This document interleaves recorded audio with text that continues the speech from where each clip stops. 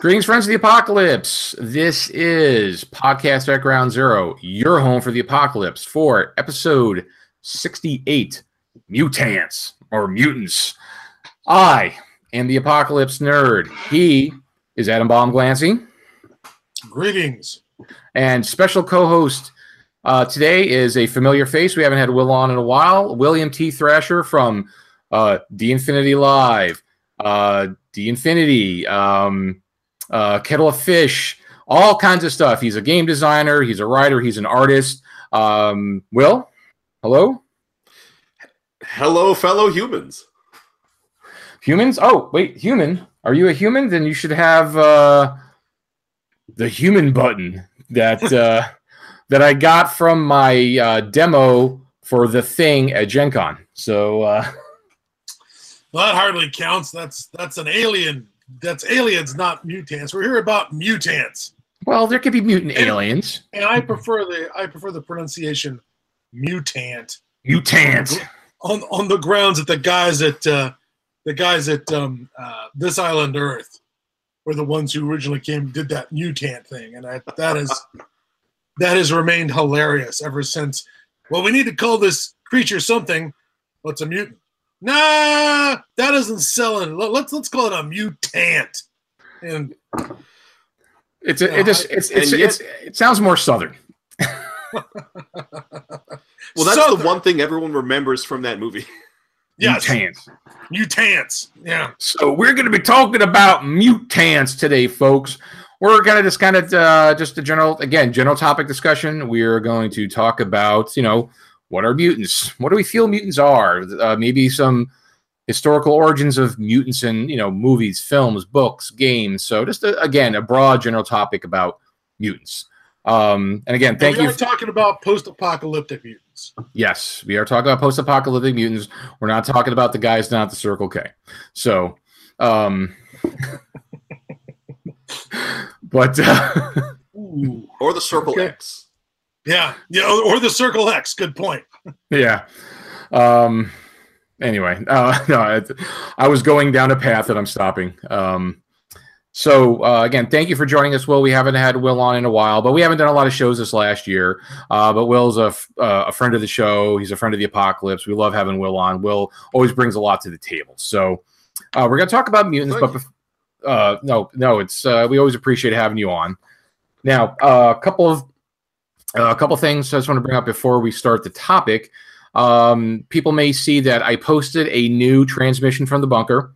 And from the transmission from the bunker, I announced the contest. The contest that I talked about in episode 65 when we talked about Shift. So the contest is posted. So I'm not going to go into it. Just go to the video on YouTube or look at it on the blog. You'll see all the details of the contest to win your copy of and Andre Nort's No Night Without Stars. So basically, you folks got 2 weeks to do it. All the details are in the transmission from the bunker video. So that has been posted.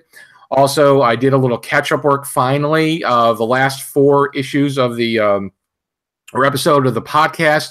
I've been behind on getting the audio posted to the blog and, in sync with iTunes.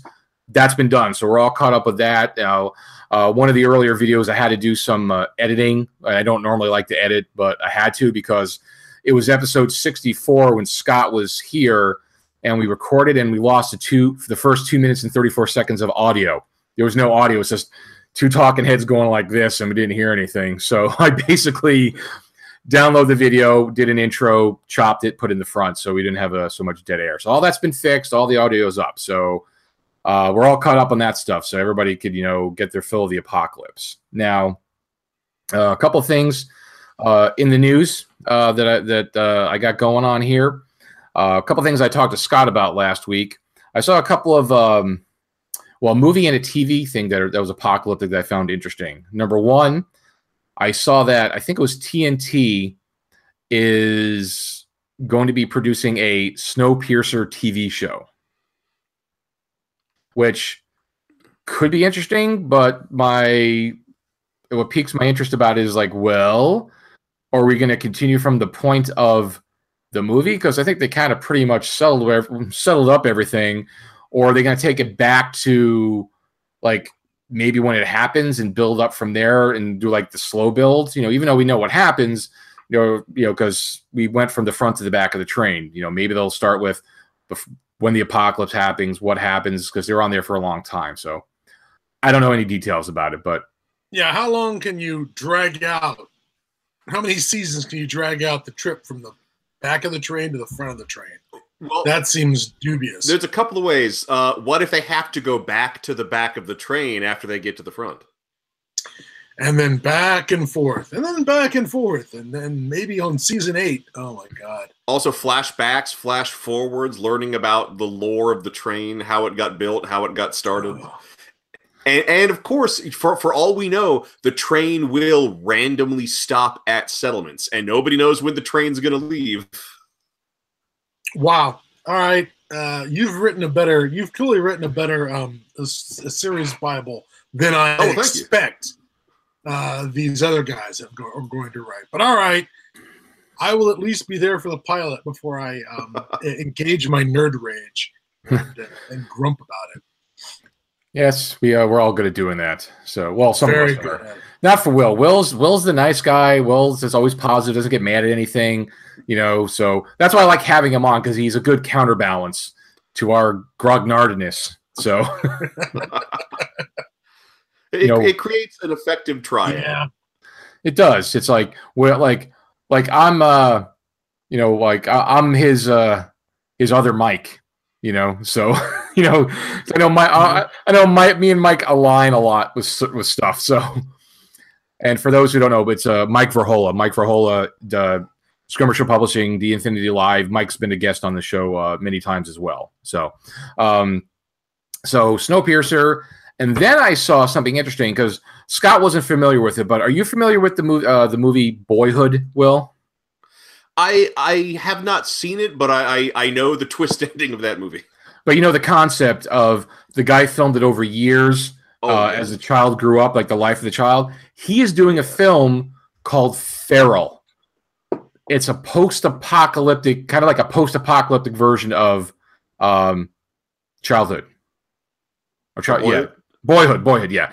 It's called Feral. It's a post-apocalyptic version of Boyhood. Like, there's an apocalypse. There's this young kid. This woman kind of takes him under, because he's kind of feral, takes him under her wings, and he kind of grows up. I think they filmed the first film and possibly the second film. So I'd be curious to see what that's all about. So interesting. What else did I have going on? I didn't really get into it, but because we haven't talked since Christmas, is I did get my copy of the Fantasy Flight Fallout board game. So I haven't delved into it. I haven't delved into it yet, but I have it. It's on the shelf. Well, it's on the desk now, but I do have it. So that is on my short list of games to check out this year. Yeah, I did a demo of it at Gen Con. I liked it. It also has solo play, so I like that concept as well. So I got that, and then I posted about the other day. I got a Kickstarter in a card game with tiles called Maximum Apocalypse, and it's a pretty it's got. Pop this open here. Oop. I'll do more about it, but it's a card game with tiles, resources. It seemed pretty interesting. It's got some solo play as well. Good quality game. Again, haven't delved into it yet. Just got it a couple days ago.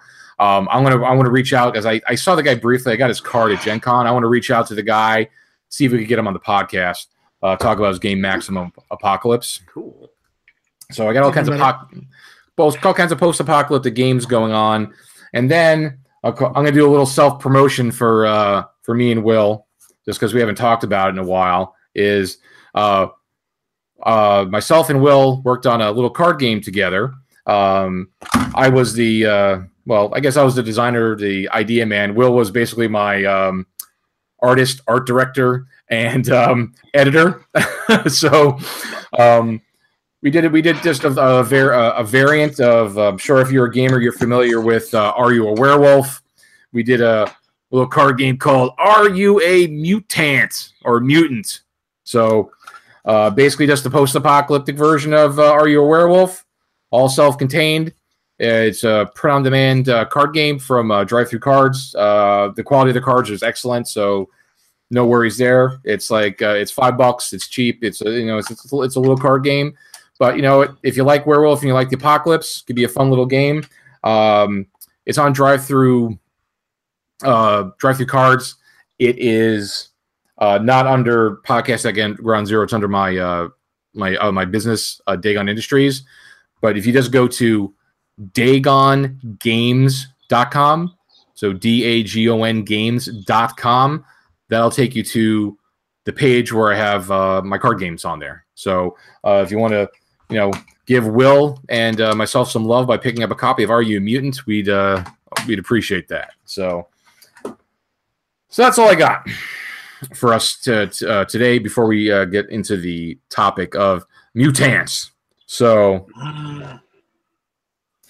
now, when we pre-show, we were talking about it, and Scott brought up an interesting point of what he saw, and I kind of agree with him. One of the early incidents of mutants in an apocalyptic setting, fiction.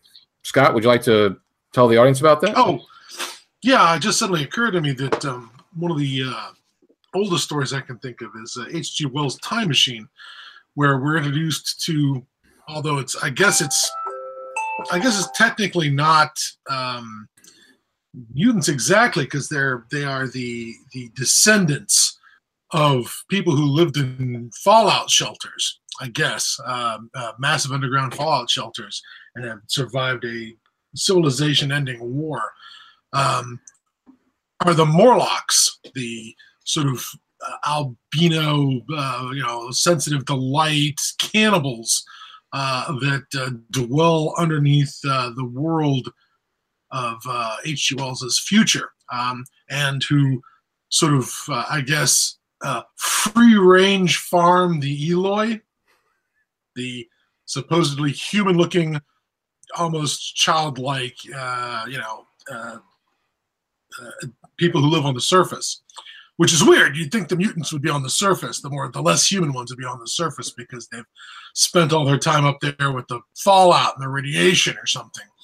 But the ones in the ground, they're the ones with the bad eyes and the pale skin and the hairy arms and the eating each other.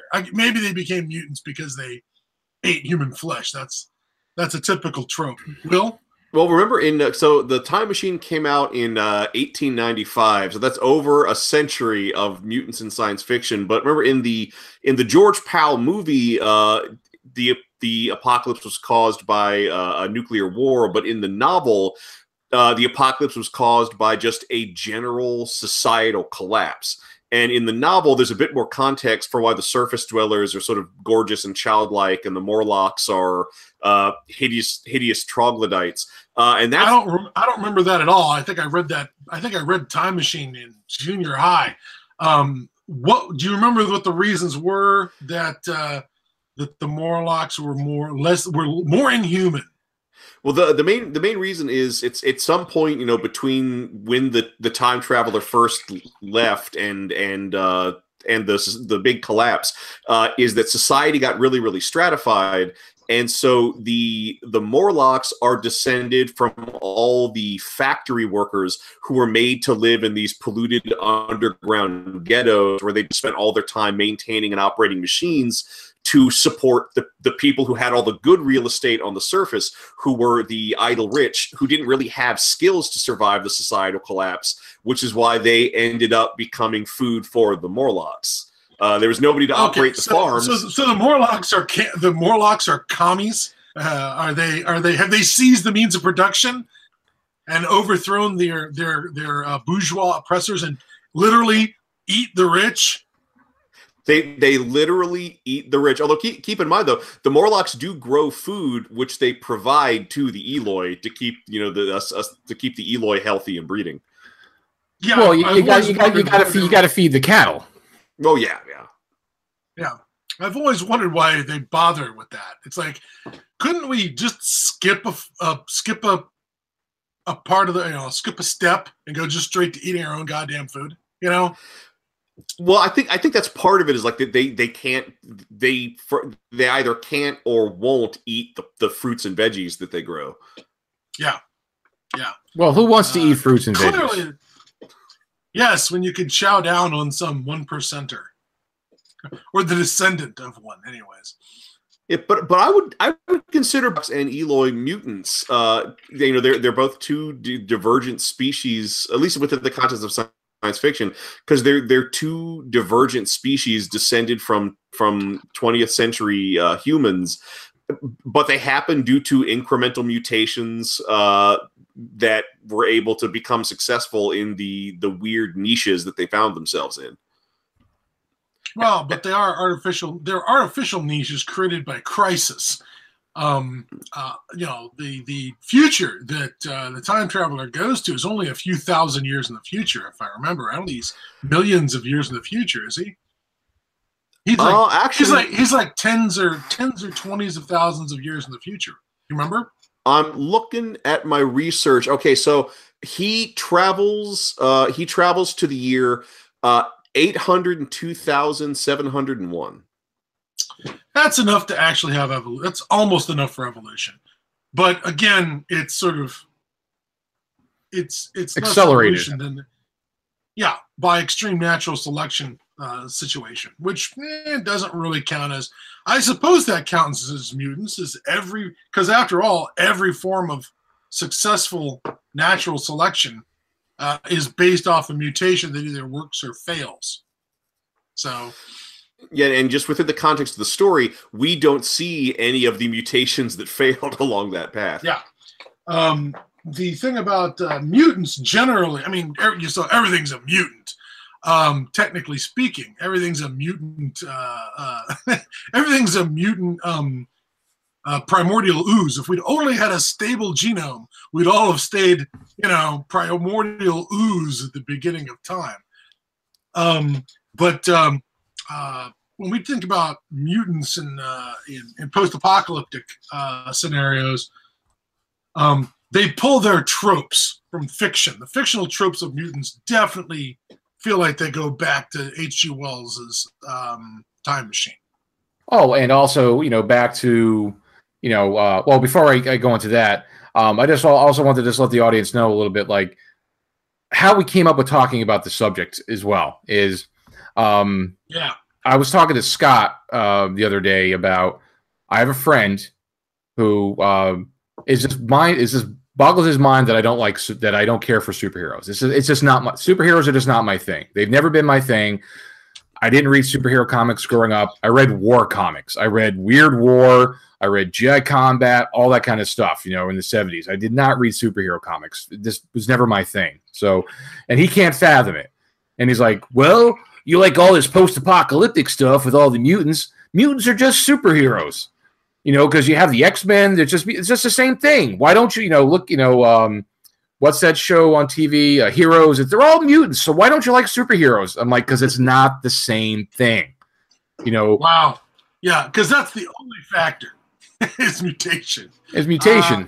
So I was thinking about that, and then I started talking to Scott about it, and they were like, hey, we've never talked about mutants as a subject. So that's how we came on the subject. But and then just to circle back, what I was going to say is then go forward from H.G. Wells to the beginning of the atomic age, the late 40s, early 50s with these movies, all the movies in there were all like them with the giant ants because the radiation mutated them as a giant, and all these movies that came out with, the fear of, communism and the deadly mantis. Oh yeah, radiation. Well, the deadly mantis was actually a prehistoric monster that got thawed. It wasn't actually mutated from anything. Don't ruin everything, William. Remember, Godzilla was mutated by an atomic blast. Yeah, sadly, Tarantula was an agromegaly experiment gone badly, but. I guess, all right, deadly, let's see, the Black Scorpion is also not radiation. I guess them is the only nuclear one besides Godzilla that I can think of in the big monster department. Yeah, because I totally remember. Like, I remember seeing them in the 70s. I remember seeing them in the 70s. With the ants and the sewers, and because radiation made them big. So, and I'm trying to think. The Incredible Colossal Man. Oh, and the War of the Colossal Beast, the sequel. And those guys are radioactively created. Those are radiation problems. Attack of the 50-Foot Woman, was she like a mutant from radiation as well, or no? I thought it was aliens. I remember aliens. The aliens expose her to some energy. That energy could be radiation, so she could be a mutant. Alien radiation. Mm-hmm. But certainly the Incredible Colossal Man was a guy who's caught out on the range where they set off a weapon. Yep. Some nuclear weapon, and the ants from them are absolutely, because they're out on the Nevada test site or whatever. Godzilla, same thing. At least the original version of Godzilla. I don't know how many reboots Godzilla has had from Toho. Well, usually the idea that Godzilla is grown to great size by atomic mutation, I think that's consistent over all incarnations of Godzilla. Yeah. The last one where they were the last fairly recent one with guys like Bryan Cranston in it, and they're nuking Godzilla on a regular basis. Isn't our tests of our nuclear weapons tests out in the Pacific attempts to kill Godzilla? Yes, they were. In the 50s and 60s. Yep. So he's certainly nuke-proof at this point, no matter what. As far as mutants go in film, I think my favorite mutant is from the Doug and Bob McKenzie movie. Oh. Where there's that 5-minute film at the beginning of the Doug and Bob McKenzie movie, Strange Brew, where they're doing their version of Omega Man or something. And the society is I can't remember the line. Radiation just makes me an enemy of society. Yes, that was the line, was fleshy-headed mutant, are you friend or foe? No way. Radiation has made me an enemy of society. First of all, the line fleshy-headed mutant is always just trips off the tongue. But that was I think that came out 81, 2 maybe, but prior to that, I'm just trying to think about the development of stuff like that, because we had, prior to Gamma World in 78, we had Metamorphosis Alpha in 76. So, and they had mutants then. So there was definitely who's our biggest? How can we forget the guys under New York with the Alpha and Omega bomb? Oh yeah, Beneath the Planet of the Apes. Yep. Planet of the Apes. Beneath the Planet of the Apes. My first, encounters with mutants. In fiction as a kid. Oh yeah, so there's definitely, 76. If they're putting mutants in this science fiction game, there's definitely a history of it. Because then we have like you said, the Planet of the Apes with the mutants. Because are the apes in Planet of the Apes mutants? But just further down the road, of evolution after they mutated. Good point.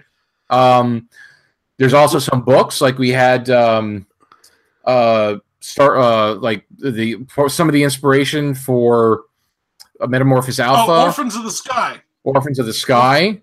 Not Nonstop as well. And we just talked about these other day. I can't remember. Generation ships just seem to lead to mutants, all the way down to Pandorum. Okay, Pandorum.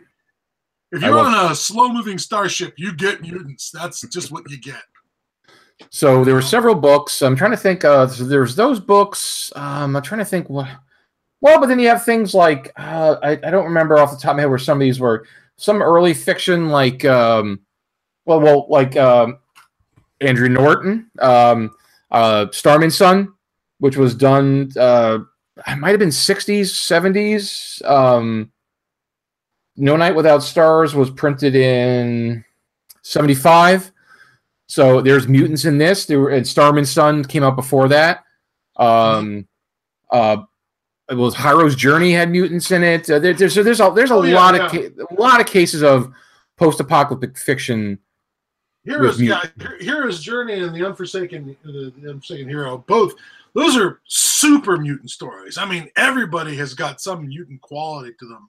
They can almost be super. They can be superheroes, but yeah. Well, let's not go there. Heck, there's even a mutant, a small appearance of mutants in Canticle for Leibowitz. Yep. At the end of the super medieval chapter, the very first section of the book, there's a thing where the bandits that set on the sort of principal character we've been following and murder him on the road, they're mutants. There's something about one of them's like one of them is a conjoined twin or something, or has two heads or something. They bring that up in Canticle for Leibowitz, but I don't remember those mutants later having any big part of the later chapters of Canticle for Leibowitz. You know what I mean? Yeah. There's just that one mention of it. Yeah, and there's mutants just not in. I mean, there's mutants not just in post-apocalyptic fiction as well, which I think we talked about it. Like look at things like The Hills Have Eyes. They're kind of those people were kind of mutants, or Chud, things like that. They certainly the remake of Hills Has Eyes absolutely went with nuclear mutants. I mean, they're out again on the Nevada test site, aren't they? In the remake, I don't remember where they are in the first one. If they're just inbred hillbillies, but I think in the first one, I believe there is a faded road sign that says just hazardous area, keep out, labeled U.S. Army or something. It implies that something must have gone there that involved the military, but whether it's atomic testing or chemical weapons testing or who knows what, they never say. Okay. And what? But yeah. I was gonna say, because I know, I'm trying to think back to Scott said, some of his first encounters with mutants were probably the Planet of the Apes. So I definitely didn't read any of the fiction. Some of the fiction I didn't read and started reading to maybe early 80s. I maybe encountered mutants. In science fiction, Thundar was a big exposure to mutants. Oh yeah. Geez, you're right. Thundar is mutants all the way down. Mutants. That was some of my first early memories. That's kind of more when I really started ramping that up. What's some of your first early memories, encounters of mutants? Well, aside from This Island Earth, which I did see when I was a kid, and it really left a big impression on me. I think the first time I was ever really aware of the word mutant and the idea of mutation was actually probably a pretty bad example, which was Thundercats, which is still a pretty fun 1980s sci-fi fantasy show. But the main Mook antagonists were the mutants, but they weren't specifically mutated. They were just because the whole thing, if you haven't seen it, the Thundercats are these aliens who they're humans, but they all have subtle cat features, skin that has leopard spots, or a lion's mane hair. But the mutants, they also this is how you get furries. This is the first step. Well, one way, yeah. Furries. But the mutants, who are their main antagonists, they aren't humans with subtle animal features. They are animals. There are animals with human features. So even though there's whole species of them, there's a reptile mutant group, a jackal mutant group, a vulture mutant group, but is there a monkey? Is there a monkey one too? Oh yeah, there was. There's an albino ape one. Interestingly enough, called Monkey, and where they look like animals who have been stretched into a human shape.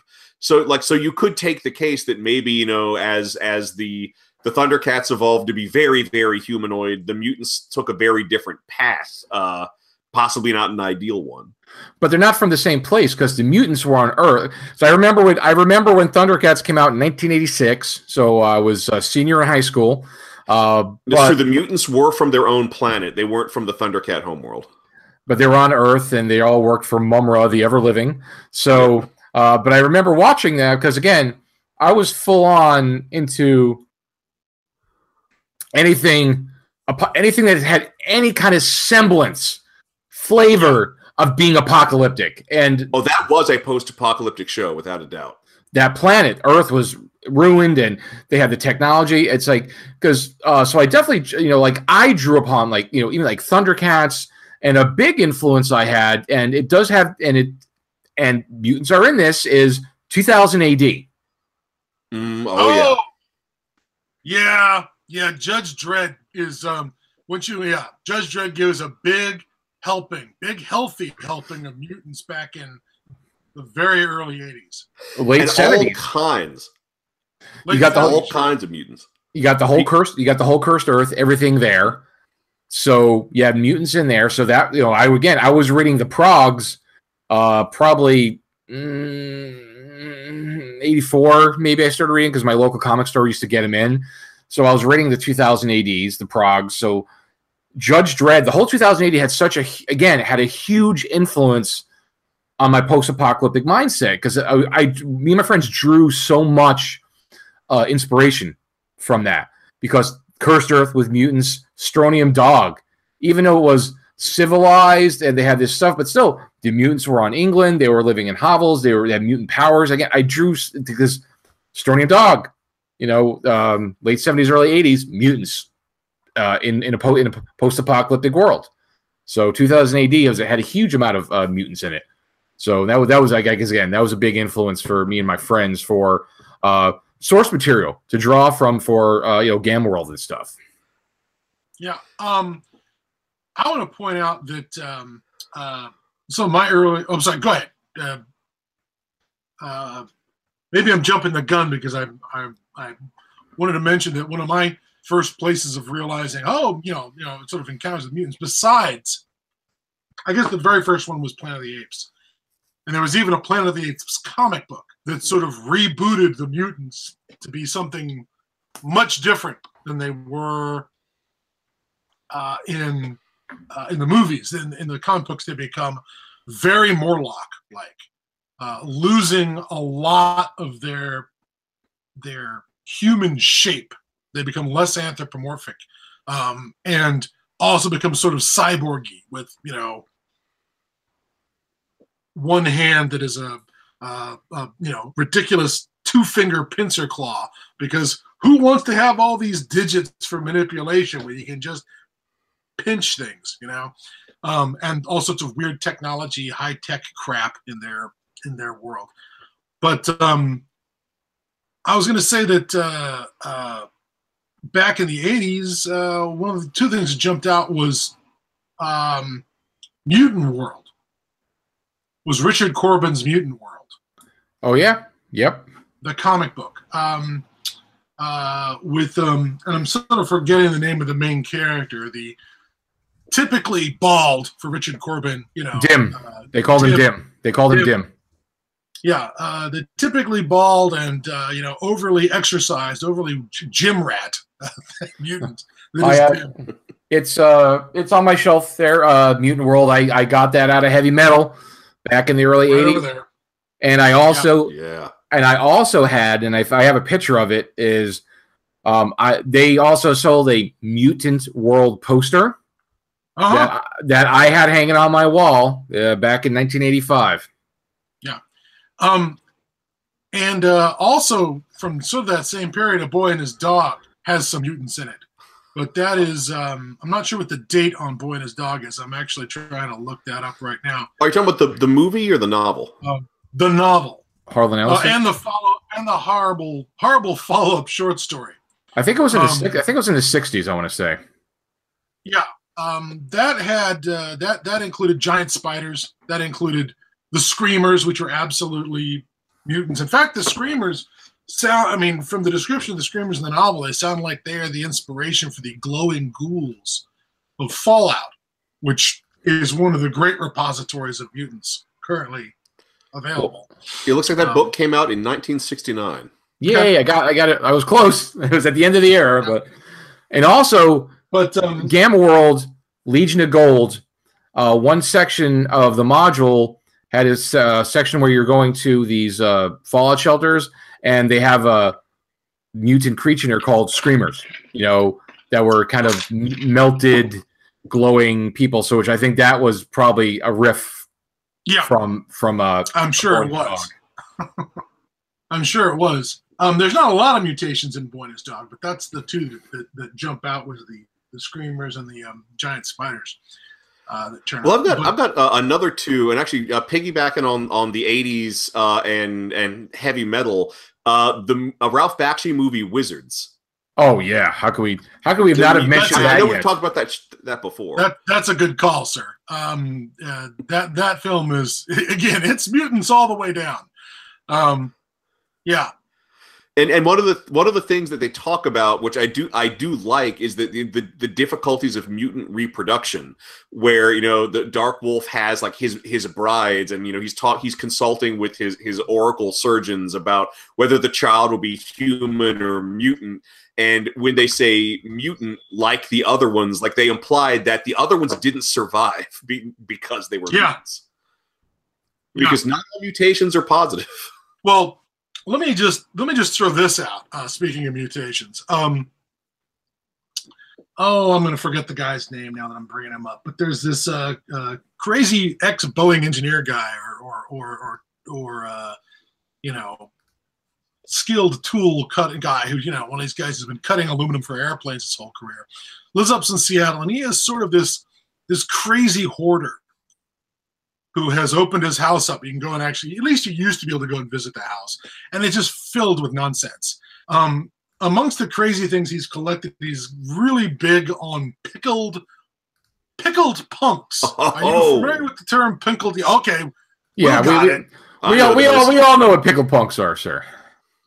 For the audience, pickled punks are embryos of various kinds, animal and human, that died and they were stillborn because they're mutated or died soon afterwards and have been preserved in alcohol, usually turn up in sideshows. And well, he would collect the pickled punks from defunct sideshows. So there was no end of mutants in that department.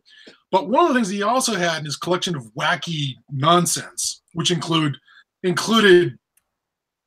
bazookas and the giant Minotaur sculpture from the Wizards of the Coast game store up on University Avenue, and just it's a little hoardery in that there's like only a path through the house from like the bedroom to the kitchen and the bathroom. That's it.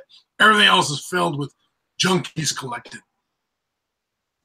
He had an old journal from the turn of the 19th to 20th century from Washington State, from some doctor, where the doctor had, in this sort of pen and paper version of a spreadsheet, had recorded people's births, because he was there for all the births in the county, the births, and he would also record like when people died later in the book and say, okay, 50 years later, 30 years, and he recorded cause of death, farm accident, tractor, or whatever, or heart attack, flu, for all the things that would kill you in the late 19th, early 20th century.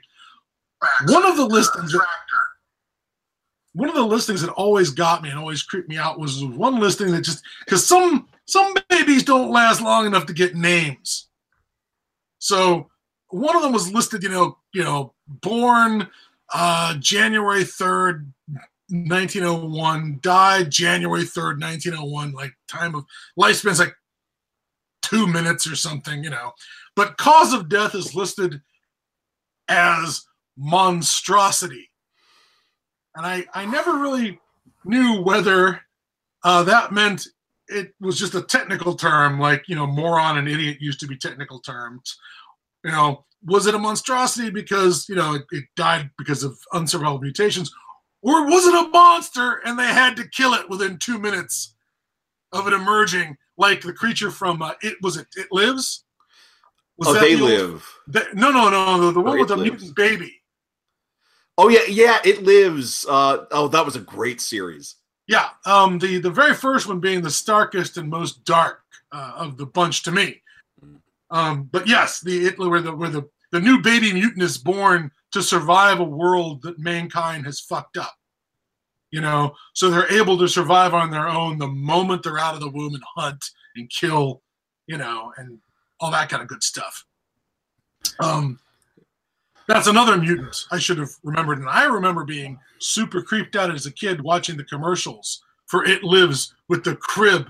All it was the crib and a black background, and the camera slowly closing into, you realize that the baby's hand has got claws on the end. But like, just like I'm going to bring up here for a second, but then I'm going to not post-apocalyptic mutants,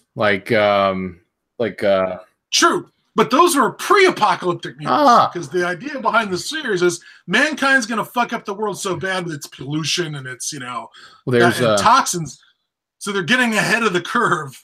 Well, since you're going down that route, then we could definitely add this movie that I remember seeing commercials for in the late 70s, and it used to freak me out because I was still probably under 10. There was a movie about a mutated bear called The Prophecy. Oh, Prophecy! Yes! Oh. Yeah. That's a good mutant. As mutants go, it's a great mutant. The poster had like this egg-shaped mutant bear thing in it. Yeah, it's the embryo sac with the bear in it. Yeah. But that used to freak me out. But again, it is just this hideous, melty bear. I mean, it looks right out of Fallout. Oh yeah, yes, it is. It absolutely is a hideous, melty bear. That's exactly they're stuck fighting melty bear. Absolutely. Melty bear, is that one of the Care Bears? But it would be if I was writing it. It would be Melty Bear. So even though we have a lot of things that are mutants that are not in the apocalypse, which there seems to be a lot of, just mutants, it permeates not just the apocalypse. They're in just regular, good old-fashioned horror as well. Yeah. That was a really good source for horror. It's mutants are a good source for that, and I liked Will's. I forgot about, didn't mention wizards. I mean, how could Will beat us to the punch on that? I'm ashamed. But he's right. It's all about mutants, and then even earlier than that, in the same vein, besides wizards, same time frame. Actually, I think it was late '60s. He started. Von Bode, Cobalt 60. Yeah. Are you That's familiar? A good call. You familiar? Well, you're familiar with Von Bode, right? Cobalt 60. Yeah. It was the Cobalt 60 was a comic book series he did, post-apocalyptic, and I know there was some controversy because there were some people who claimed that the character Necron 99 from Wizards was plagiarizing Cobalt 90. Yep. Well, there's certainly some similarities in the look. And there's also a big similarity in the poster, right? The poster for Wizards with Necron 99 with Peace on the back of the saddle sitting on that creature. That really does look like because Von Bode's Cobalt 60. Cobalt 60 would be sitting on the two-legged, the rided animal that he had with the gun. Very, very similar. And then again, I think he started writing that probably again late 60s, early 70s as well. Cobalt 60, comics, and then I remember first encountering it in probably heavy metal in like the early 80s, like they serialized it in there. So Pepe Moreno hit some mutants in his work. Oh yes, in Generation Zero, for sure. Yeah, there's the New York that is all horrible and toxic. Yep, Pepe Moreno. Also, he also does a great. Go ahead. Oh yeah, not so much in Rebel, but definitely in Generation Zero. He's another person I would have loved to see if I could talk to him and get him on the show to talk about his post-apocalyptic stuff. From some stuff from Zeppelin, Generation Zero, Rebel. But I know he's busy. I follow him. He's busy right now doing he actually he became like a video game designer as well. For those of you who don't know Pepe Moreno, those names that we mentioned, Pepe Moreno was first known. He got popularity by doing the first completely digitally drawn comic book, Digital Batman, in the early 90s. That's what he became famous for. Like people knew him for Digital Batman or Digital Justice, it was called.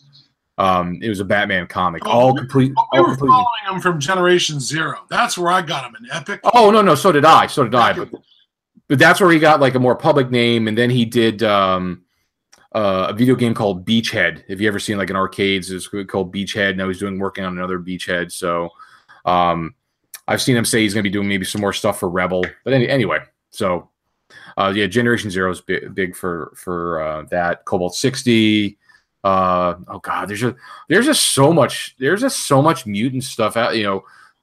Deathlands. Mutants and stickies. Well, Deathlands is another one that was super big on actual mutants. I mean, Yeah. The one thing that I am sort of constantly rewarded by from the internet is horrible things. You can find all kinds of horrible things on the internet. And if you ever want to be just have problems eating and sleeping for a while, for God's sakes, Google hideous face tumor. No. On Google. No. And you will get things that make anything that came out of Stan Winston Studios or Rob Bottin look just bullshit. Just not even remotely horrible. So the idea that you could have these genetic disasters, hell, Google birth defects, Kazakhstan, Soviet test site, and you're going to come up with all these birth defects from the area around Semipalatinsk, which was the Soviets' version of the Nevada test site, only less concerned with the citizens since they don't vote. And there are some ghastly birth defects, which again, comes under the heading of mutants that have come out of there. Don't. No, I wouldn't recommend it. But the point is that there's almost nothing that when it comes to ugly and broken and nasty birth defects that people can survive and eke out an existence despite their birth defects. Hell, remember all the mutated people in Total Recall? Yep. Oh, yeah. Who are living where the bad shielding that has resulted in midgets and guys with face tumors and triple boobs and whatever. There's all kinds of things that people can live with and survive long enough to breed and make a second generation and that kind of thing. So real life mutants are absolutely plausible. They can be hell, we've got mutant birds all over the Chernobyl areas that have been walled off for 40 years. That have produced multiple generations in a shorter period of time.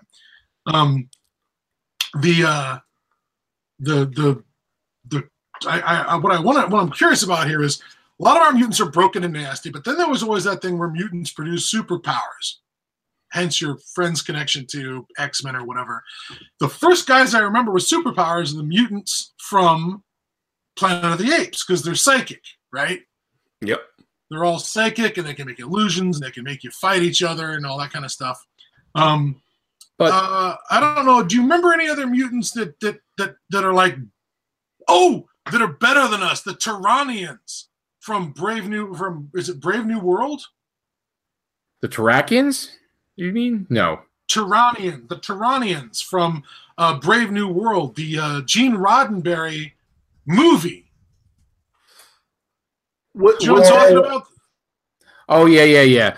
It was one of the three pilots in the 70s. Gene Roddenberry did these three movies: Brave New World, Planet Earth. Dylan Hunt, where the main character's named Dylan Hunt, and they reboot him for Andromeda for Kevin Sorbo. Yeah. Oh, and actually, I found it was called Strange New World. Yeah. And it had a John Saxon. John Saxon. John Saxon played the character twice, but there was another guy who played him in the first one. The first one. In the very first one, but it's Dylan Hunt. And the first one has the Tyranians, who are the mutant overlords, right? Because they were mutants because I think they had two belly buttons, if I remember correctly. Well, it was multiple organs. Like she had more than one heart or something. But she does, yes. What's her name from the Polaroid commercials with James Garner? Well, I think she was also in Star Trek as well. She gets all up in Spock's pants in an episode where they get stuck in the ancient past of a world. That the library, Mr. Axos sends them into the past through the library. Oh yes, it's Hartley. It's Marriott Hartley. I think it's Marriott Hartley. Could be. Yeah. and she's the head bad mutant. Yeah. But yeah, and that was the trilogy of pilots I was a part of also included Genesis 2 and Planet Earth. Yep. I have all Genesis 2 was the first. And Strange New World has some of my favorite mutants. It has the Kriegs. The Kriegs are the mutants that show up at the beginning, who are the guys who've got the wood gas burning engines in their vehicles. They look like orcs. And, they totally look, or Klingons. They look like orcs or Klingons. They're like proto-orcs or Klingons, and they have this whole militaristic, society where they refer to everyone as soldier something or other. Instead of like comrade general, it's always, soldier sergeant, report. Yes, soldier captain or soldier major, whatever. But they have this kind of, I don't know, not verbal tick, but way of speaking. So it's a definite throwback to the whole comrade major, comrade commissar you'd get from the Soviets, Yeah, I have all three of those on the DVD rack, but that's kind of the just a backtrack what you're talking about. I totally lost my train of thought. I got a train of thought. Well, go. So something I did want to bring up, as long as we're talking about mutants that have more advantages than disadvantages, I would be remiss if I didn't bring up New Jersey's own favorite superhero, the hideously deformed creature of superhuman size and strength, the Toxic Avenger. Yeah. He certainly has everything you want in Oogle the Mock, Yeah. I mean, he's huge. He's super strong. He's nearly indestructible. He has a kind of like danger sense where he can sort of sense hostility or sense who has ill intent. And he's a decently good guy. He's also ugly as hell and has strange dietary requirements. Like he actually has to metabolize toxic chemicals to get his full nutritional value. Despite being not post-apocalyptic, yes, he counts as a super mutant. Well, if we're going to go with trauma films, I mean, we could talk about Nukem High. Don't they have some mutants in Nukem High as well? Yes, indeed they do. And maybe and it's funny because no, go ahead. Well, saying in the first Nukem High, the mutations are caused by people smoking weed, which was grown in the runoff of a nuclear power plant. And then in Class of Nukem High 2, the subhumanoid meltdown, the mutants are caused by genetic experimentation. Still not post-apocalyptic enough for my taste. The first mutants I can remember with having more advantages than disadvantages, besides Planet of the Apes, is Gamma World.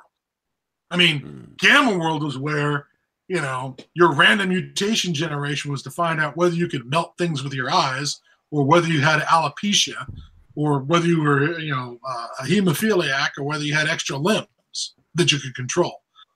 I always was hoping that someone would have extra limb that you can't control as a defect, but, And that kind of gets to the crux of kind of what we're talking about, and what Scott was talking about earlier with, trying to make us Google, face tumors, is that in the real world, mutations aren't generally beneficial or fun or amusing. Okay, it's not like, oh look, I have super strength. It's like, oh look, I can't use my limbs because of the massive amount of tumors or the deformities. So, you know what? In reality, mutations aren't fun. That's why we're talking about it in the context of fiction and movies and games, because that's when you can get all of the fun stuff like telepathy and radiation eyes and, super speed and strength and stuff like that, which is kind of where because, they make it to where it's again, fun, I guess, for lack of a better term, to be a mutant. And certainly in the fiction, I'd be interested if anyone can pull something out.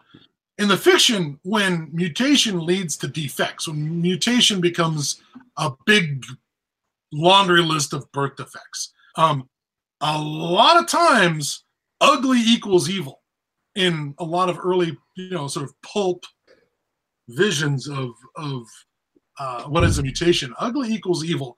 If they've got, if they're hemophiliacs or they're, albinos or they're have other kinds of birth defects, they're usually a problem. You know, and radiation has made me an enemy of society, so to speak. You know, they end up being like Matthias's Brotherhood in Omega Man. You know, although those weren't, I guess technically, I guess they're sort of mutants, even if it is biologically created mutants. But mutants light. You know, yeah. But I think that's why I like the Toxic Avenger, because that's a character where in his it's not ugly equals evil, it's ugly equals powerful. Like his ugliness kind of represents a strength so great his body can barely contain it. Yeah. I was certainly going to say that Dim from Mutant World has some advantages. You know, he is super strong. He is all physical and non-zero mental from Corbin's Mutant World. Well, there's a reason for his mental state, which you will not reveal because that's a big spoiler. So that is the spoiler of the entire thing, frankly. Yeah. But that one, although I don't remember a lot of superpowers. I remember from our mutants, but I do remember a lot of weird appearances and messed up new biologies, so to speak. You know, there were creatures that were, you know, had extra limbs or something like that. You know, or my favorite being the thing from the egg. From Mutant World. The thing from the egg. You know, that was a Corbin special. It really was. That thing didn't seem to have any connection to terrestrial biology, but you know, it's okay. It's a comic book. We'll still enjoy it. I'm keeping it over at my bookshelf.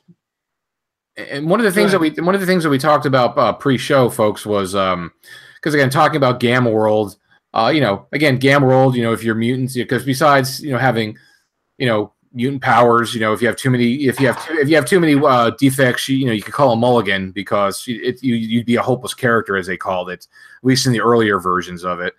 You know, mutated animals, mutated plants. It's all about, you know, the 50s era atomic age of radiation fallout type, you know, space age with rocket men type of future with mutations. How it was. You know, mutations made, you know, radiation made things big or powerful, things like that.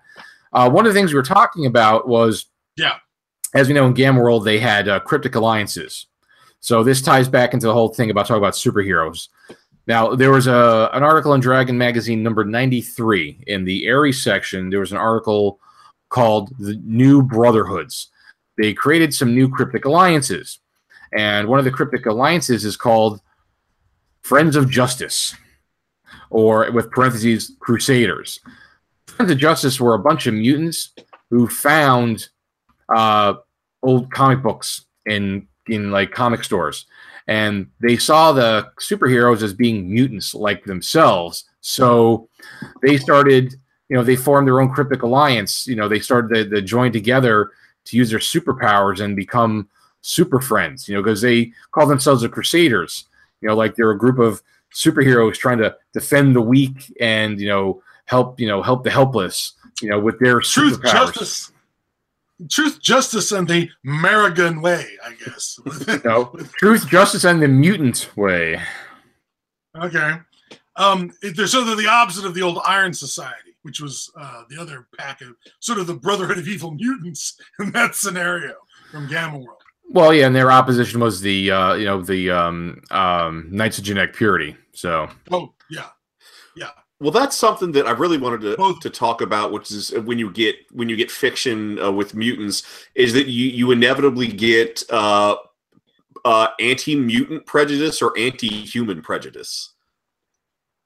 Yeah, that's true, and that may be that's your metaphor when you want to socially comment. Right. God,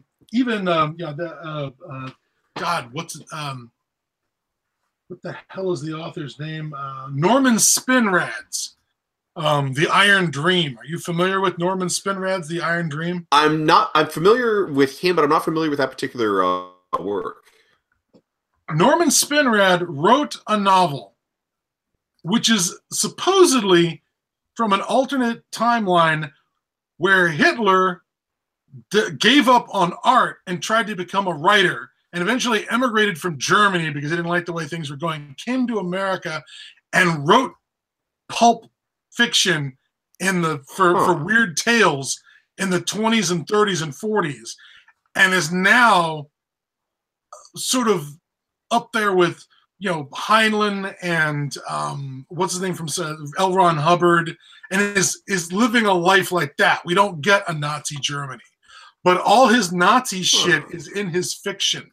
And they give you this novel, which is written in supposed to be written in Hitler's voice, where you read the novel sort of without commentary, and it's the mutants are the stand-ins for the Jews, and you can smell it, and all of his creepy Hugo Boss black uniforms show up, and there's all this purifying the human race. And at the end is like an interview.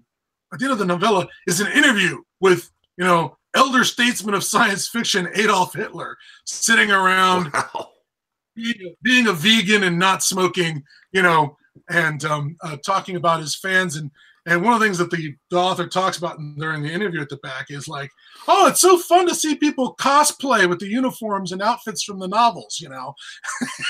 And it's, yeah, and it was Norman Spinrad's giant fuck you to what he saw as a lot of the fascism in 60s and 50s science fiction. You know, you think about like that fascist utopia in Starship Troopers, you know. And so he was unhappy with that. So he's written this giant screw you. And certainly in that, you know, he makes the point that the mutants are the villains that you can hate without being a racist, you know, because they're not us. And so, see, I'm not a racist, you know. And but they are clearly the stand-in for the lesser, not quite human races, you know. And it's an uncomfortable book to read, to say the least. But yes, in other stories, you know, I think of Orphans of the Sky, where the pure people living in the center of the ship have these violent and nasty prejudices against the muties, which stands for both mutant and mutineers, who, you know, tried to change the ship's course at some point. And yeah, it's definitely a metaphor for race hatred, prejudice. So, are y'all familiar with the Vorkosigan saga? No. So it's a series of interconnected space opera novels by Lois McMaster Bujold, and they all, most of them center around this guy from a feudal planet that has a lot of high technology called Miles Vorkosigan.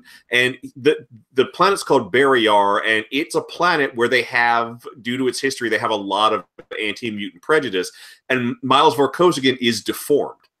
And so, like, there's a lot of it where he's always having to explain to people from his own planet, no, I'm not a mutant.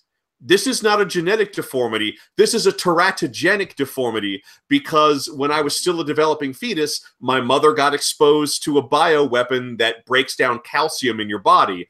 That's why I'm only 4 feet tall and I'm all bent up funny. And I don't want to call it a running gag, but that's something that, like, his political enemies are always referring to him as the muty lord behind his back. And because the planet's feudal and the technology isn't evenly distributed, it leads to some interesting things. There's a really neat story where Miles, you know, as the son of a count, there's a murder reported in this like little village in the mountains that's part of their land. And so Miles is sent out to investigate the murder. And he comes to find out that the murder is that a young woman gave birth to a child, and the child had a cleft lip. And all the superstitious people living out in the mountains were like, oh, crap, that means it's a mutant. And everyone was trying to convince her to kill the baby. And the baby was, in fact, the one who died, but she doesn't know who did it. And it's really neat. And at the same time, you know, Miles, who's had a big galactic education, is always trying to explain to everybody, you know, it's a child with a cleft palate. That's not a mutation. That's a recessive gene. I can guarantee half of you have this gene. You're overreacting. Yeah. You know, We have a surgery that will correct this. I will pay for the surgery the next time a baby's born with this. And it's really neat to see that that play out in that science fiction context. That's cool. I've never heard of that series. No, but while you were talking about it, it reminded me suddenly of Michael Moorcock's Jewel in the Skull series, or the Runestaff series, the whole Hawkmoon. I've also heard it called Hawkmoon. Oh, Hawkmoon! I know Hawkmoon. Yeah, yeah, which is set in a post-apocalyptic, future that is like a fantasy setting, where much like Wizards in some cases, where there's all this leftover high tech, which is super high tech. I mean, it's almost magic-like. It's almost hard for us to identify it as technology. And you've got the Dark Empire of Grand Breton, and you've got the what they call them, the Asia communists, in the East, that are like, and there's mutant monsters all over the place. That one is another one that mixes. There's mutants to beat the band in that one, which is how he gets or justifies his fantasy setting by setting it in the future after the nuclear war has created stand-ins for dragons and trolls and orcs. Well, also kind of that reminds me of the Shannara series, because apparently, and I read the first three, painfully read the Shannara books back in the 80s. Yeah, and because I read the first one, and unfortunately, I had back then I was really more of a completist than I am now. So I had to finish the series, and I had, it was difficult because I didn't really like it. Now I read that, but now there's this whole, I think MTV has the Shannara Chronicles, and apparently it sets it as a post-apocalyptic setting. I don't remember that from the first. I don't remember that from the books. Yeah, actually, I read Sword of Shannara, and I have no idea where this is coming. I can talk about that because a friend of mine in high school was really into the Shannara books. It is a post-apocalyptic world, and elves and trolls and dwarves are descended from humans. They just mutated in that way. But it's just that apparently it's not until like the 5th book in the series that it's sort of flat out stated this is post-apocalyptic Earth, and everyone's descended from pre-apocalyptic humans. Oh, so okay. Whether that was always intended or if that was a retcon, that is part of the series. Okay, well that makes sense, because I only read up to the 3rd one, then I couldn't stomach it anymore. So, something I wanted to bring up, because we had mentioned mutant animals. There's 2 books I love to bring up when talking about mutation. So I don't know if you all know Dougal Dixon. Dougal Dixon, all 3 books right on the shelf. Oh, so you know what I'm probably going to bring out. So we bring it. Yeah, The Afterman, the Zoology of the Future. And I think it's a book of speculative evolution where he does these like naturalist sketches of, things we have today might evolve in. And part of the concept is, well, there's no humans, so we'll just skip that and get straight to the cool mutated animals. And it's full of just some awesome stuff. I'm trying to find, here we go. I'm in the Arctic section. And so whales are gone. And so penguins evolve and mutate to fill the niche by whales. That's a giant penguin. Which filter feeds. Yeah, they filter feed. They scoop stuff in their beak and spray it through filters in their giant beak. But even more awesome. Oh wait, I got to show the Night Stalker. Is that the bat? Yeah, it's evolved from a bat. It's lost the ability to fly, but don't worry, it more than compensates for the ability to fly with its new mutations. Let me find this page reference. I just looked in there recently. It's towards the back because I was looking it up. Yeah, specifically looking it up. Cool, crazy stuff is in the back. So, wait, I think I'm getting closer. Oh, here we go. Yeah, the Night Stalker. So it's a bat. It's lost the ability to fly. And it runs across the ground on its front legs and grabs its prey with its back legs. That's... And actually, if you want to see something... And no eyes. So it's all sonar-based. It's all sonar-based, like Expedition. What's his name? Barlow's Expedition. Yeah. And if you want to treat, so apparently Dougal Dixon and his books are huge in Japan.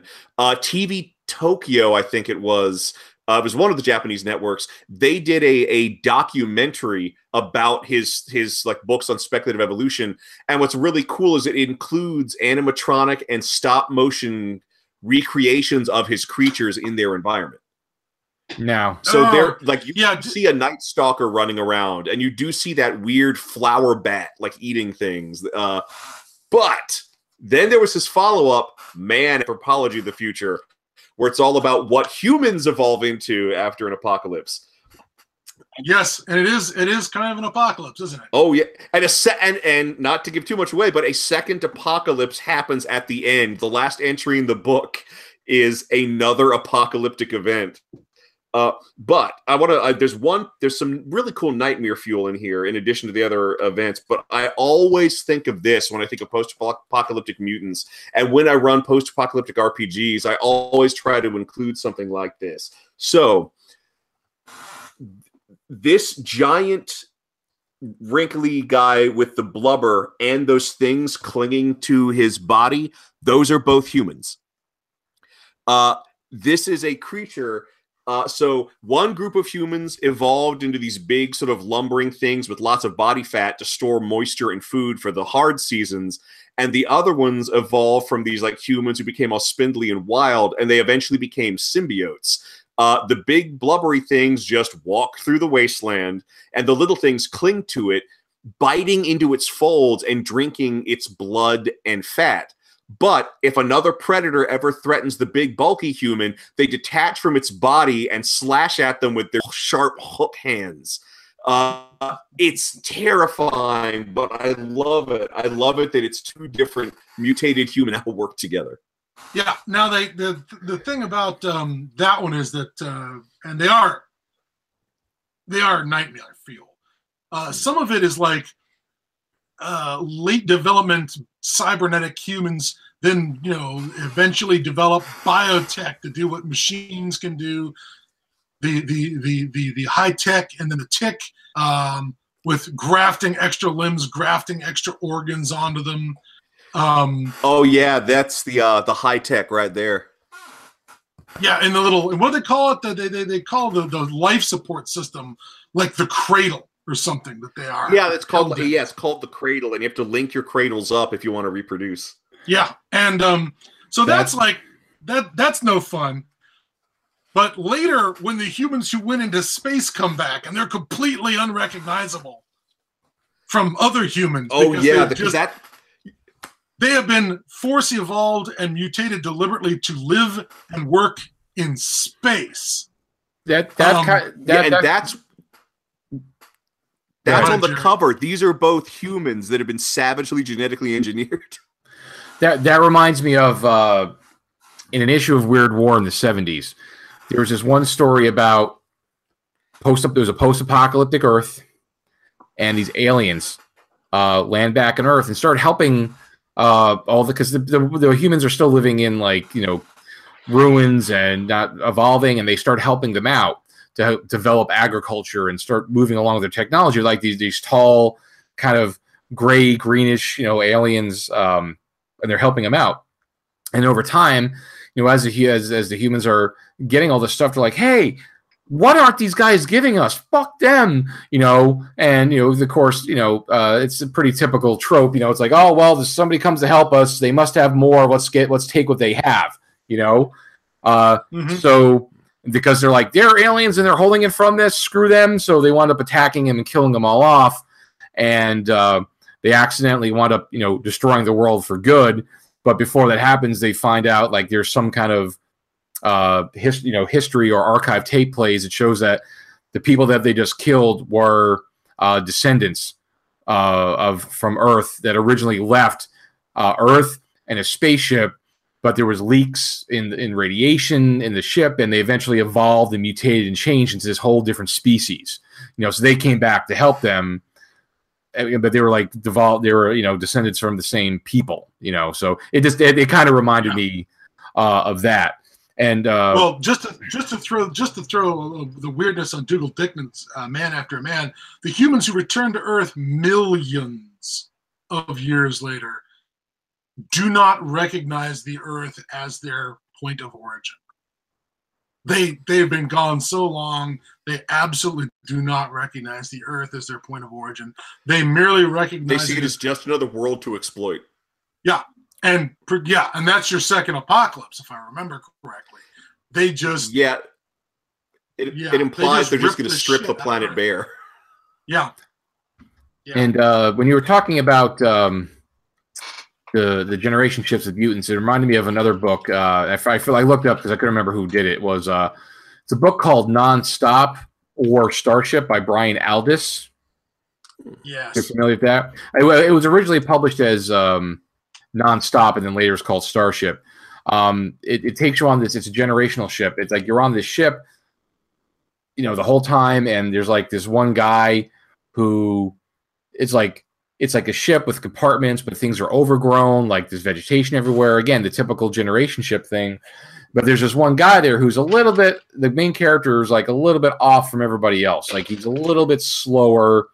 Like there's something wrong with him. They kind of feel pity for him, because he's a little bit bigger, a little bit slower. But it winds up, the hook winds up being that it's like 23 generations of people have passed on this ship, and it actually winds up being that the ship is around Earth, and they've evolved. They mutated and evolved to this race of beings that were smaller and live like their lives are like 4 times faster than normal humans. Like they move faster. Their lifespans are shorter because everything's so accelerated because they've mutated into this other race of people. And they send in people to fix the ship to keep them alive and explore them. That's why the guy is like a regular human, so that he's like slow to them. So it is again another mutational type situation of a generation ship over generation after generation.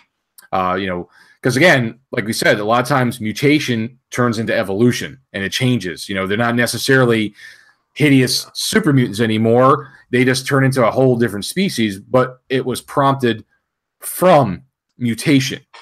Mutation caused it, and it maybe wasn't beneficial at first, but then it becomes a benefit, and you get this whole new species of people, or race of people, races, creatures, whatever you want, whatever the case may be. Got a question for everybody in the panel. First of all, everyone's pretty familiar with Gamma World. Do you have a favorite Gamma World mutant? I don't. I'm talking about like of their mutant monsters. Yeah, and their bestiary, as it were. I think mine would have to be the giant moth that emits radiation, and that's how it hunts its prey. It just follows you at a nice distance until the radiation sickness eventually kills you. Then it comes down and eats you, and it prefers to eat contaminated meat anyway. That's a good one. I don't remember what that creature was called, but that's a good one. Mr. Wallace? I kind of like the cheesy one. What do they call it? Yixil, I think it is. It's like the giant, like it's kind of like part like bird, part lion type creature. Oh yeah.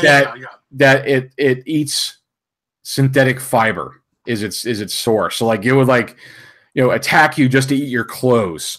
Or you could trade with it. Like it finds things, and you can people will trade like clothes, like synthetic ancient clothes for whatever junk it finds, weapons and things like that. Now I could probably tell you what Scott's favorite one is or least favorite one is.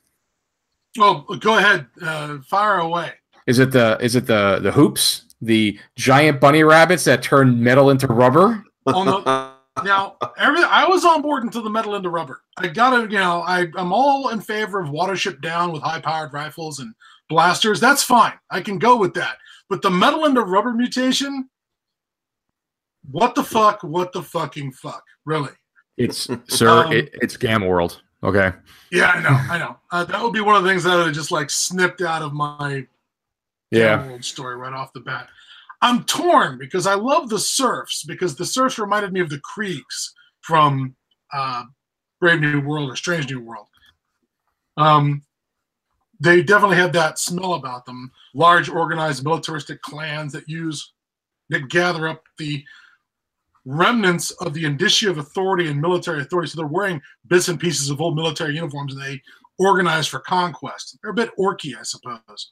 But I remember them being super high-powered. It's like you, as a player, you might be able to take out one Serf on a 1-to-1 fight, but holy crap, if there's a platoon of them, you just run for your life.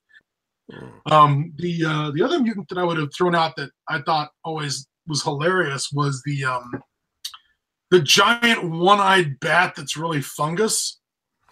Oh yes, yes. That was hilarious. But I love the fucking cactus mount. There's a walking plant that is a cactus, like one of those tall. What do they call them? Saguaro? Tall cactuses. Yeah, it's descended from the saguaro cactus, but it's been turned into a domesticated mount.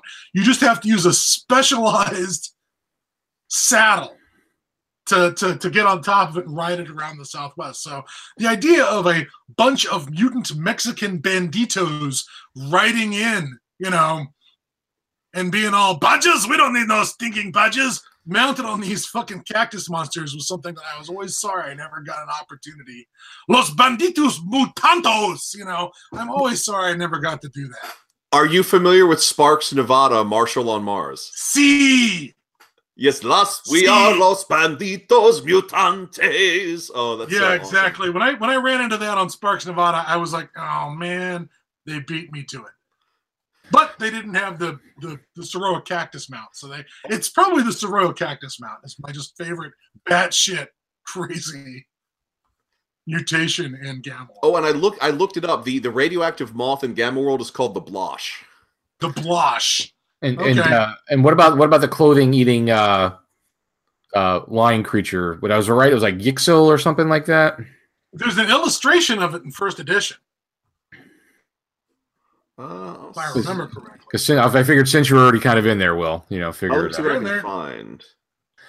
I guess I can always go over to the back to the shelf and just kind of, take out a rule book. But yeah, really, I should have had them piled next to me for this episode. Yeah, they're out of they're almost there. They're just within reach. If only you had a mutant arm that was longer, you could reach them.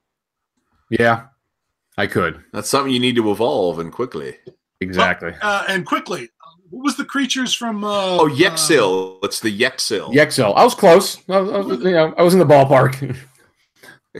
But... what was the creature from the original radio series of Hitchhiker's Guide to the Galaxy whose genetics were so unstable that because you said you can't reach that book if you should evolve the arm quicker. They would constantly evolve into something that they needed. So if their arm wasn't long enough to reach the cup of tea they wanted, they would just evolve into something with longer arms, but which might not be able to drink tea, which apparently made them feel very insecure and caused them to express their insecurity in the form of military conquest. So they're one of the most aggressively militaristic species in the galaxy. Kind of reminds me of the Creatine from Doctor Who. Don't remember them at all. Don't remember. Oh well, they were these aliens who would their shtick was if they found useful genes in another species, they would just incorporate it into themselves through. It was unclear whether it was a natural ability or genetic engineering, but they would do this constantly over generations, so that after a few generations, they looked nothing like what they used to be. So their forms were constantly changing as they added new genes, but then got rid of other genes they decided they didn't need anymore. And on the same point of favorite mutants, everyone here is familiar with the Fallout series. Yep. What is your favorite Fallout mutant? Because Fallout really brings the mutants. They really do. Just for the sheer beautiful strangeness of it, that one mutant who is turning into a tree, and when you see him in the first Fallout, he's got little sticks and roots coming out of him. But in one of the later series, he is just flat out a giant tree with his old face sticking out of it. Begging to die. Yeah, it didn't work out for him. No, it didn't. Yeah, I remember it. Is it Howard? I can't remember the T. He starts off as a ghoul. That was a weirdly tragic story that they let play out over, 3 different games or something? Yeah. His name was Harold. Harold. Yeah, okay. What about you, Mr. Wallace? Oh, God, I'd have to really think about that, because there's so many mutants in that game. It's just it's insane. I just got to think just for the pure for pure annoyance, I think one of my favorites is mole rats, because they're just so freaking annoying, because they're just always popping up and everywhere, But if I had to go for, sheer brutality, is the death claws, because it's just a nonstop death claw. It's a killing machine. That's all it's designed for. It's evolution. Because I like the super mutants insofar as they're sort of your kind of standard super soldier. Everything's been modified to be obey orders and be extra durable. They are hilarious if you can cloak up with one of the invisibility options and get up close and listen to the banter between them. That is some of the funniest shit that's ever been written. Is the one where the one mutant's going, about how much I hate humans, stupid humans. And then there's the one that gets like, think I was a human. Me think I was a human woman. I'm just like, oh God. Why you talk so much? You talk like human. Stupid. Those are kind of hilarious. Certainly I love the Scorpions because of the Rad Scorpions, because of Jan Michael Vincent facing off with them in Damnation Alley, which gave us giant stop-motion scorpions and carnivorous cockroaches that eat Captain Terrell. I'm suddenly forgetting the name of the African-American actor who was Captain Terrell in Wrath of Khan and was the Jan Michael Vincent's sidekick. Is it Paul? Oh my God, I forgot his name. It is not the same. It might be the same guy who, something when the walls fell and does that. Paul Winfield. It's Paul Winfield. It's Paul Winfield. It's Paul Winfield gets eaten by giant cockroaches, which I thought was a shame. He's a good actor. Yeah. And so there's that. But again, for Fallout, I gotta tell you, I think the thing that it was actually among my favorite, my most shocking mutant was when they upgraded the ghouls. And there's that first time you upgrade the ghouls to Reavers or whatever, and I'm like, oh, ghoul, I'll just shoot him in the back of the head like I've shot every other ghoul in the back of the head. And all I did was get his attention. Point Lookout. I think they do it in Point Lookout, right? Oh yeah, the Point Lookout had the Reavers, right? Swamp Folk. Yeah, that's where they first show up. The Point Lookout Swamp Folk were one of my all-time favorite mutants, and because they just had the weird look, they didn't necessarily have any super special abilities or anything. But I really loved the Trogs. I love the Trogs from the Pit.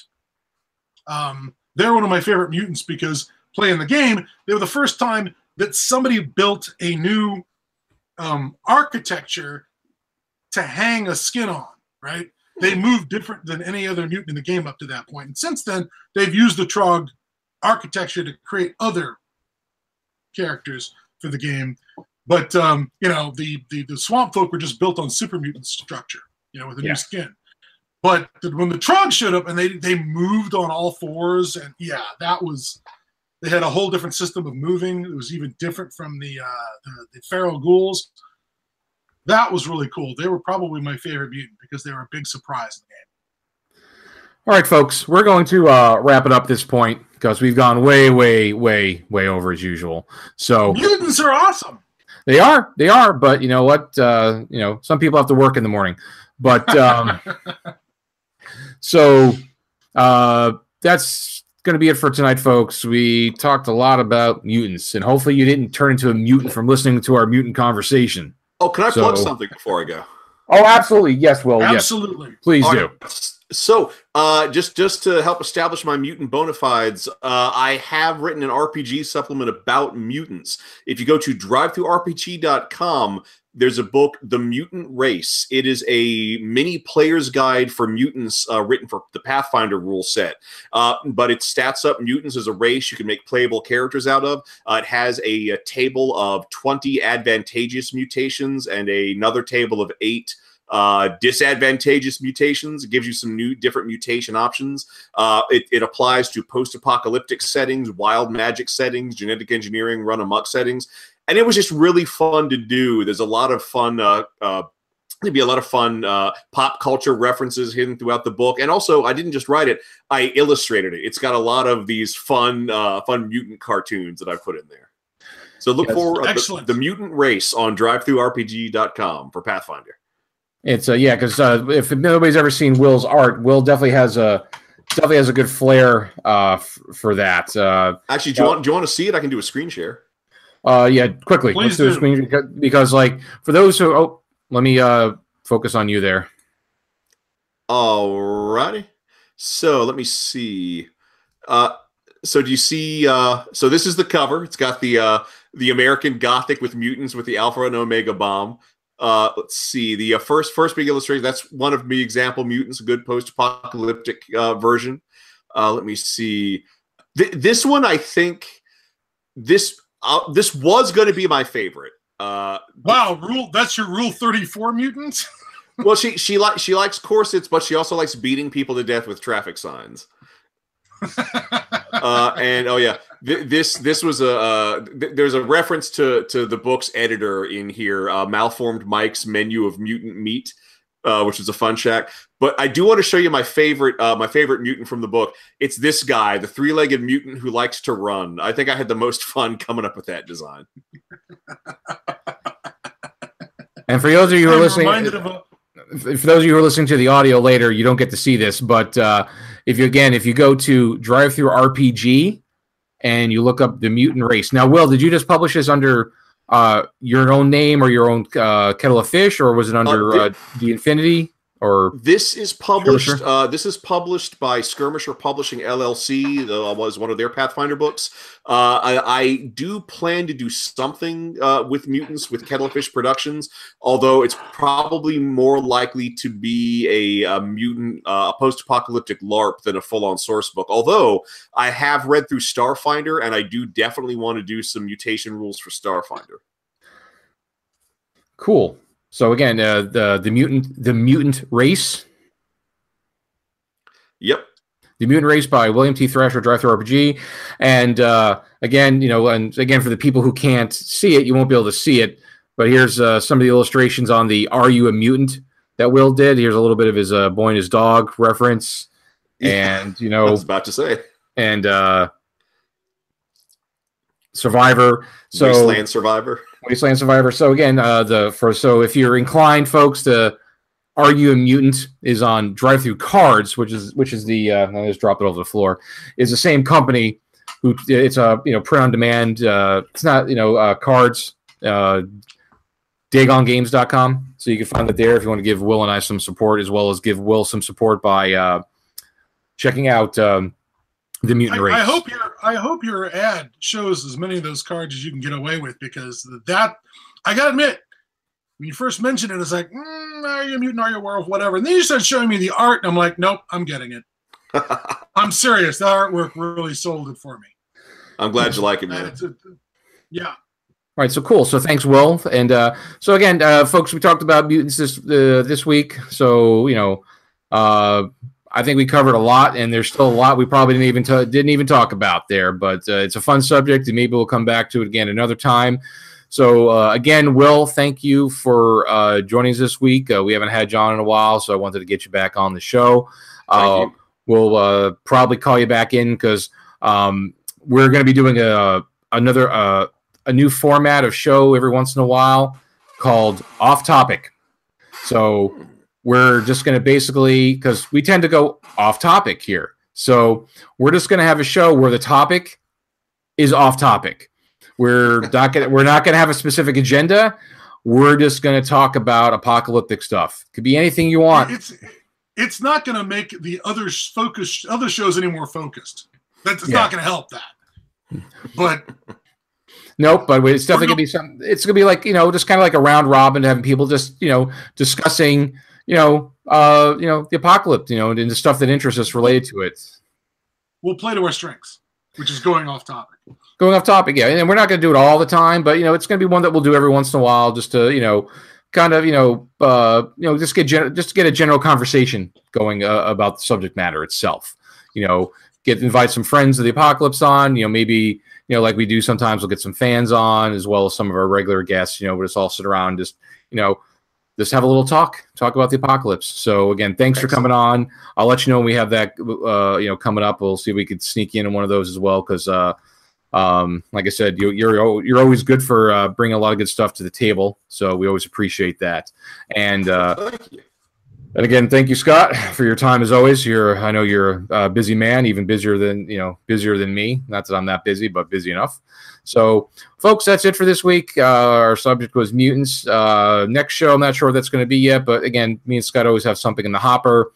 Try to get something in within the next 30 days. We'll try to get something, because we did a show about a month ago, so we just kind of started getting back in the groove. So once a month's pretty good so far. We'll try to see if we could get it back up to every 2-3 weeks again. But we've talked about doing maybe Train to Busan. We've also talked. We still have to do Dust. When Scott finishes that, we'll do Dust. So there's a lot of different stuff we could possibly come up with, and as we know, you will know. So again, folks, thank you for your time with us. And remember, if you enjoy the show and you're watching on YouTube, if you haven't subscribed to the channel yet, go ahead, and I believe it's I don't know, it's probably down below somewhere to subscribe to the YouTube channel. And to keep apprised of everything that's going on with the podcast, my best suggestion is to go to our blog, podcast@groundzero.com, and set up with either your RSS feed, or you can subscribe by email. It's right there over on the right column. Just put your email address in, and anytime there's a new post, because we always appreciate if you would follow us on Facebook and YouTube. But with the way they've been changing their algorithms so much lately, there's probably a chance that you probably won't see our posts, because we don't post a huge amount, and we're, I don't know, a business, wherever, we're not your friends, as they're trying to change their algorithms too. So you might miss our stuff. So the best way to be up to date is just subscribe by email to the channel. So anytime I put a new post on the blog, which posts all the social media, you'll get it in your inbox. You can click on it. It's going to take you right to the blog. You can see what's going on, whether it's I posted an audio, I posted something interesting, a new show coming up. So that's probably the best way to do it. Second way, probably just if you like watching the videos on the YouTube channel, subscribe to that and come back, check it out. Or if you're one of our followers who just likes listening to the audio, you could, again, get to the audio on the blog when I post it, and download to your computer to put on your favorite audio player, whether it's your phone or an MP3 player. If you're an iTunes subscriber, you can subscribe to us on iTunes, and then you'll be up to date every time we do at least the audio. So however you want to do it, folks, but I'm just trying to give you some good advice on how to keep up with us. And again, always thank you for your time here, and we're going to wrap it up. So thank you, folks. We'll see you in the wastelands.